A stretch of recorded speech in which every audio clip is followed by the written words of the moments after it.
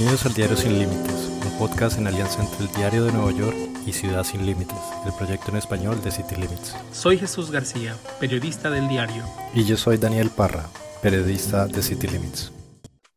Un reporte de la Oficina del Inspector General del Departamento de Seguridad Nacional puso en evidencia el descuido de oficiales de la patrulla fronteriza en el manejo de crisis con inmigrantes que dan a luz. El informe indica que los agentes han retenido a los recién nacidos y no ofrecen una atención médica adecuada a las madres. Los hallazgos denuncian que los oficiales migratorios dejaron, por ejemplo, a un bebé dormido al aire libre sobre una banca. Para hablarnos de ese reporte, de las acciones que se han tomado y nuevas políticas del Departamento de Seguridad Nacional, nos acompaña Paola Luisi, directora de Families Belong Together. Bienvenida nuevamente, Paola. Muchísimas gracias por acompañarnos. Muchas gracias a ustedes. Ayúdanos un poco a entender, que nuestros escuchas entiendan más sobre este reporte. Explícanos los hallazgos y qué seguimiento ha dado la organización sobre el tema. Mira, para ser sincera, tengo que respirar muy hondo para hablar de este reporte porque la verdad que fue muy difícil de leer. La verdad que lo que sucedió en este caso en particular es atorrante y realmente fue difícil de procesar.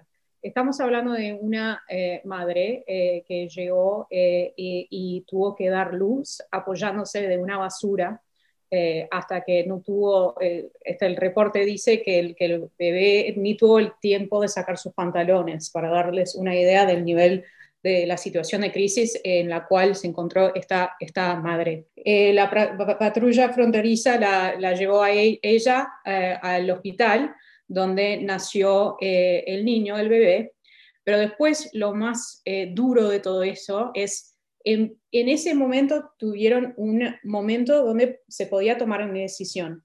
Tenés una madre y un recién nacido, ¿no? Y ellos decidieron ponerlos en una jaula, en una cárcel, justo después que había dado luz, ¿no?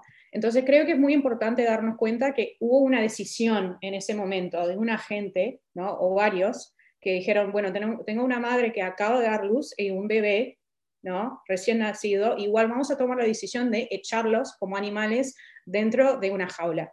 El reporte tiene una foto horrible, porque esto literalmente es una jaula, ¿no? Con un banco a aire libre, y ni tuvieron la humanidad, ni tuvieron de darle al bebé ni a la madre una cobertura, una ruana o algo. O sea, la foto literalmente demuestra una madre agarrándose del bebé recién nacido, envuelto en algo que parece papel aluminio. Entonces, creo que es muy importante hablar de lo que está sucediendo hoy, que de nuevo hay una agencia que no respeta ni a las mujeres ni a las personas, los niños en general.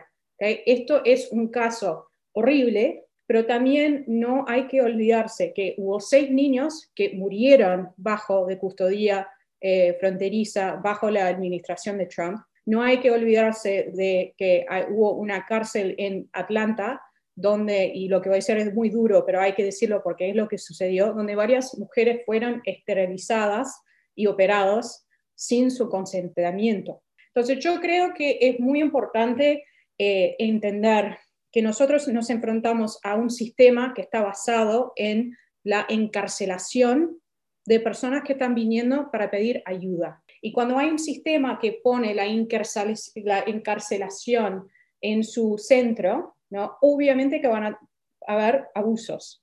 ¿Okay? No solamente de mujeres, pero también hay muchos casos de personas LGBTQ que también fueron negados a ciertos tratamientos, y hay lamentablemente muchas personas que han perdido la vida bajo custodia de ICE. Entonces, de nuevo, para mí esto es algo que se tiene que hablar del nivel global. Tenemos un sistema que está no solamente roto, pero también bastante cruel. Y en cuanto a la encarcelación de personas que realmente están viviendo ¿para qué? Para huyendo de sus países, para brindar una vida mejor para sus hijos. Y no hay que olvidarse que estos son personas como tú y yo. Es fácil, si yo tengo niños o un familiar que está en peligro, voy a hacer todo lo posible para sacar a esa persona de peligro. Eso es lo más básico y lo más humano. Y nosotros tenemos un sistema que está basado en encarcelar y tratar a esas personas como animales. Hoy en día tenemos que ver este reporte, pero también entender que si no hacemos una reforma profunda, ¿no? Si no nos preguntamos por qué estamos enfrentando personas que están huyendo con cárceles en vez de compasión y dignidad, ¿no? No vamos a arreglar este problema y además los abusos van a seguir. ¿Nos podrías dar la explicación de cómo se debe manejar o cómo la patrulla fronteriza debe manejar estas situaciones con mujeres embarazadas cuando son detenidas? Bueno, primero es tratarlas como humanas, ¿no? Es lo más básico. El hecho de que ni se les ocurrió darles una funda o algo para mi niño, ni para tener la humanidad de pararse y decir, perdón, pero ¿en qué mundo estoy? Que estoy poniendo un recién nacido, se nació así que hace un par de horas en una jaula y decir que no, perdóname, pero esto va en contra de lo más básico, de lo más humano, ¿no? Entonces, primero la patrulla se tiene que entender que esos son personas, son humanos y merecen dignidad. Eso es lo más básico y primero, ¿no? Lo segundo es que nosotros tenemos que enfrentar esta situación con compasión y dignidad. La cantidad de plata que se gasta, ¿no?, en las cárceles, que muchas de las cuales son privadas, es decir, hay un incentivo financiero para encarcelar un montón de personas, ¿no? Nos tenemos que preguntar por qué. Si estamos dispuestos a gastar un montón de plata en un sistema que está roto y abusos, también somos perfectamente capaces como país y nación preguntarnos cómo cambiar el sistema y tener un poco de dignidad y compasión. No se puede ser, ¿no?, el país que supuestamente no solamente es el más rico del mundo, pero también una democracia que pretende al nivel global decir que somos líderes en temas de los derechos humanos y después echar un nene que recién nació en una jaula. Esas cosas no funcionan. Entonces, para mí, de nuevo, sí, este caso fue un horror. Lo que pasó en Atlanta es un horror. Los 6 niños que murieron bajo custodia es un horror. Pero lo que pasa, lo que esto nos dice, es que esto es un problema sistémico. No se trata solamente de una mujer, de un caso. Se trata de los miles de personas, de las familias, dentro de nuestros países, dentro de la comunidad, que están tratadas así. Un poquito para abonar a esto que comenta Paola. El reporte señala, por ejemplo, de 31 niños que nacieron durante un periodo de 4 años, 10 se mantuvieron en prisión. ¿Por qué es eso? Se mantienen en prisión. O sea, los encierran, no les llaman prisiones, pero son prisiones. Y luego 21 fueron liberados después de que fueron dados de alta sus mamás del hospital. Entonces, sí hay un problema. El gobierno del presidente Biden implementó una nueva estrategia supuestamente para mejorar este tratamiento. ¿Cuál es el seguimiento que ustedes le han dado, Paola, y que podemos ver si es muy temprano para ver realmente un cambio? Bueno, yo diría 2 cosas. O sea, primero, la otra cosa que dijo el reporte es que no tienen datos. O sea, de nuevo, demuestra el hecho de que este es una organización que no les importa, ¿no? No tienen ni el poder de saber, no pueden contestar cuántas mujeres embarazadas tienen su custodia, porque ni tienen, aunque tienen millones y millones y millones de dólares de presupuesto, ni se les ocurre tomar el tiempo para darse cuenta cuántas mujeres embarazadas tienen en custodia. Y eso dice mucho. Entonces creo que es importante, porque los casos que tú mencionaste es los casos que sabemos. Entonces mi pregunta es, ¿cuántas faltan? Primero.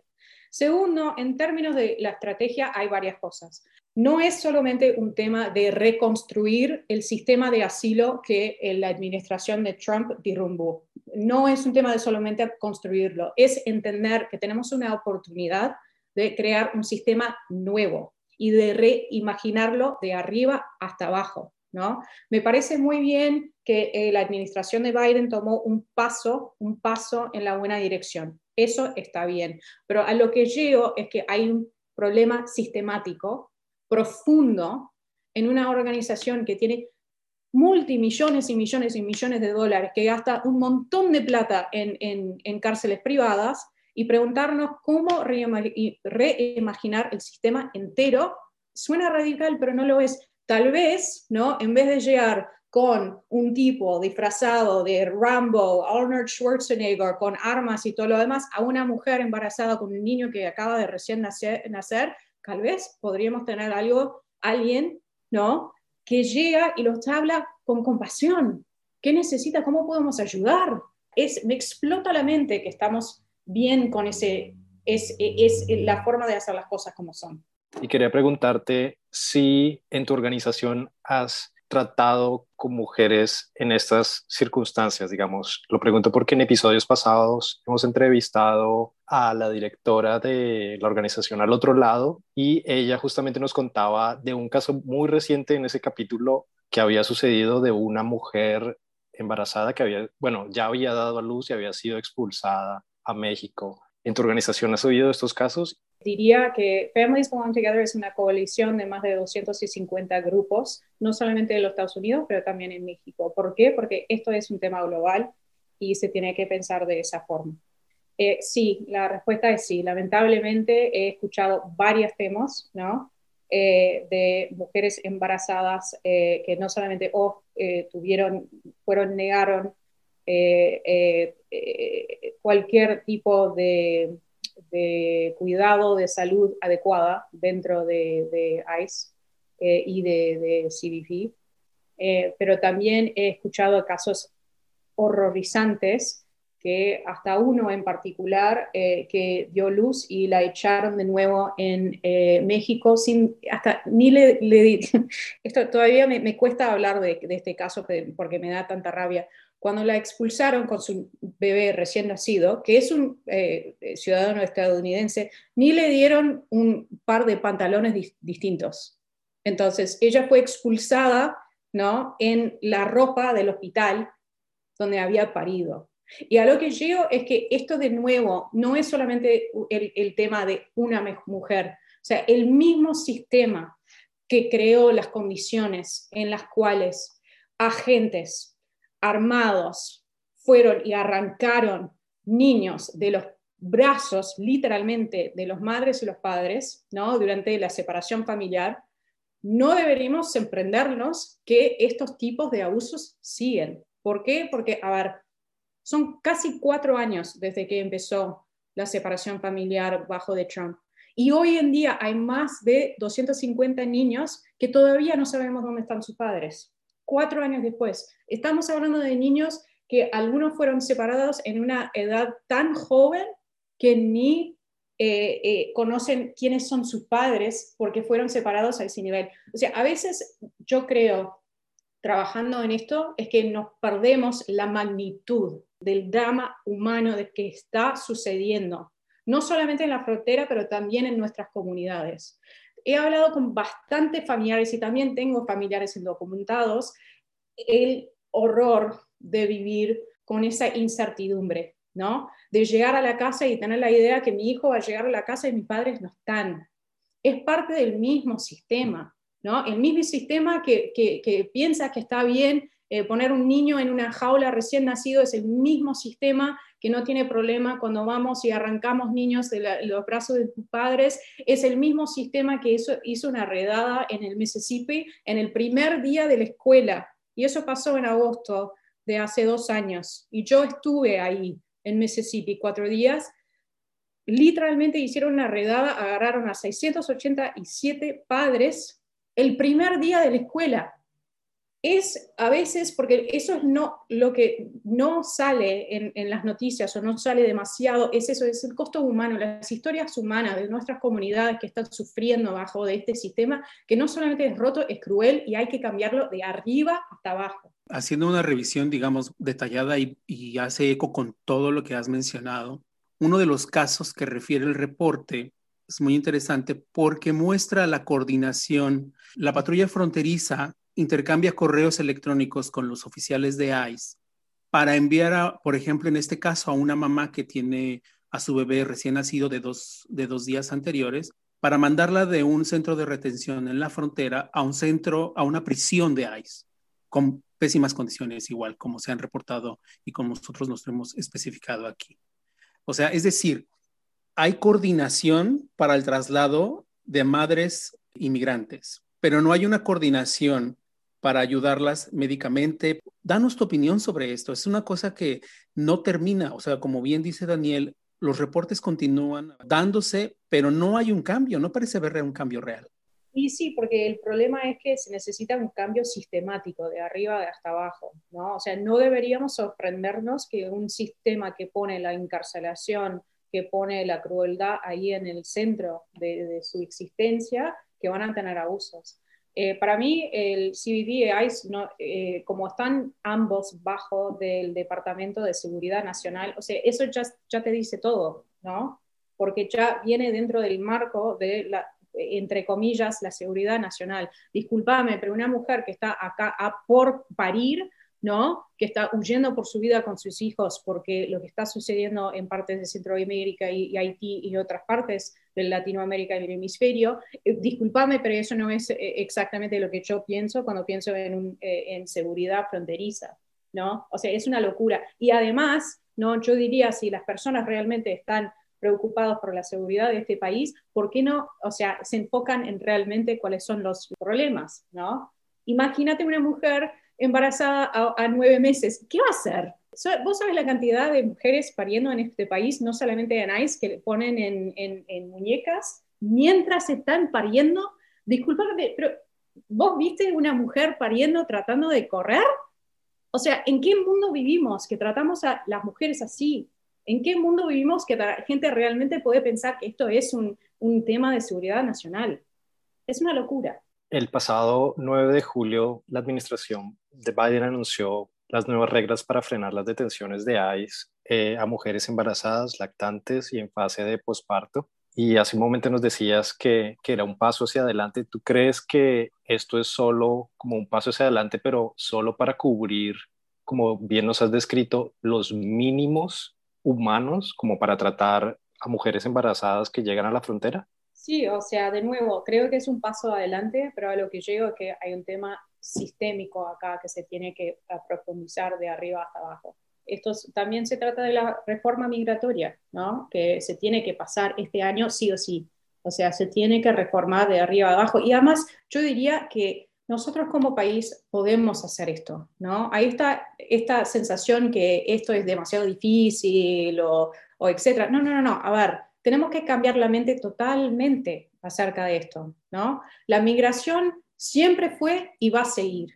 Solo se va a empeorar con la crisis climática, sin lugar a dudas, ¿no? Ya lo hemos visto por gente huyendo de huracanes en Centroamérica, ¿no? Y además de terremotos en Haití. Entonces, esto no es un problema nuevo, ¿no? Esto es un problema que podemos enfrentar, pero enfrentarlo como humanos, ¿no? Con compasión, con dignidad.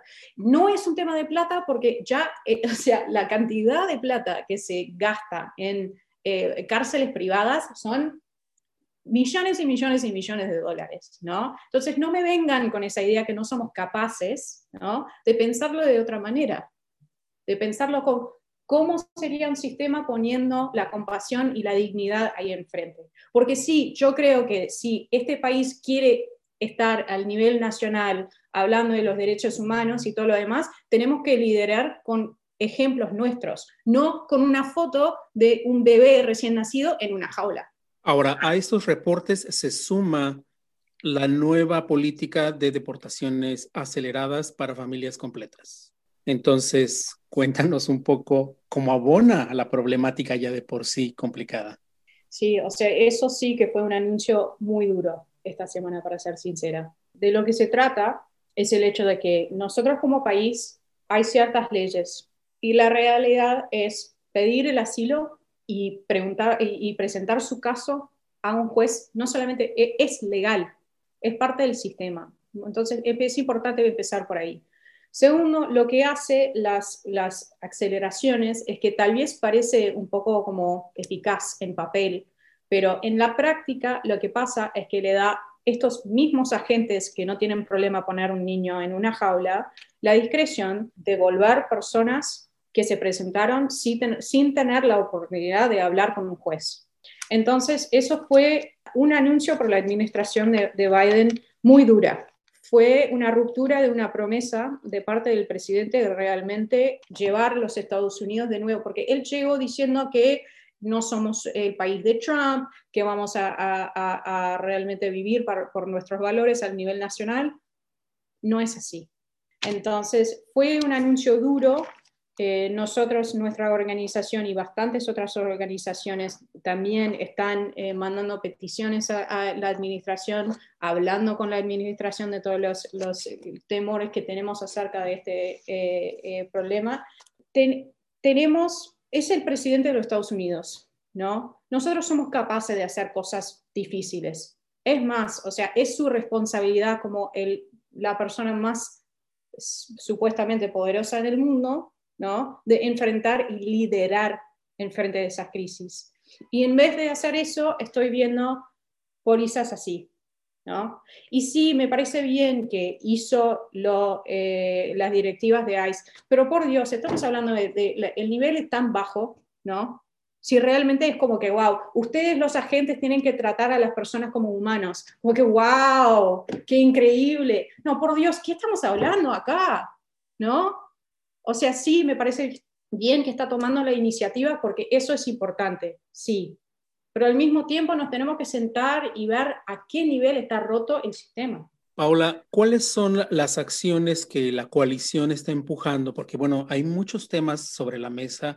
Tienen lo de los niños, tienen las deportaciones por el título 42 que no se ha quitado. Ahora está el tema de las deportaciones aceleradas. ¿Cuáles son los siguientes pasos? Y específicamente un poco para que la gente entienda dónde está este movimiento y qué está empujando. Están pidiéndole concretamente y en prioridad, yo creo que todo es prioritario, pero tratando de empujar un poquito la prioridad, o lo que dirían por ahí, entre lo urgente y lo importante que están pidiendo la administración Biden. Entonces, yo diría lo siguiente, y a todas las personas que los escuchan, es que esto va a tomar mucho de nosotros para arreglar este sistema roto. Y hay varias oportunidades para involucrarse. Hay no solamente mi organización, Families Belong Together, pueden ir al sitio de web y encontrar más información. Hay varias peticiones que pueden firmar en 2 segundos si están interesados en hacer más. Tengo un equipo que los pueden entrenar y conectarlos en varios temas. También hay una coalición que se llama We Are Home, que es la campaña para la reforma migratoria en los Estados Unidos. Eso también es otra forma de involucrarse, ponerse en wearehome.org.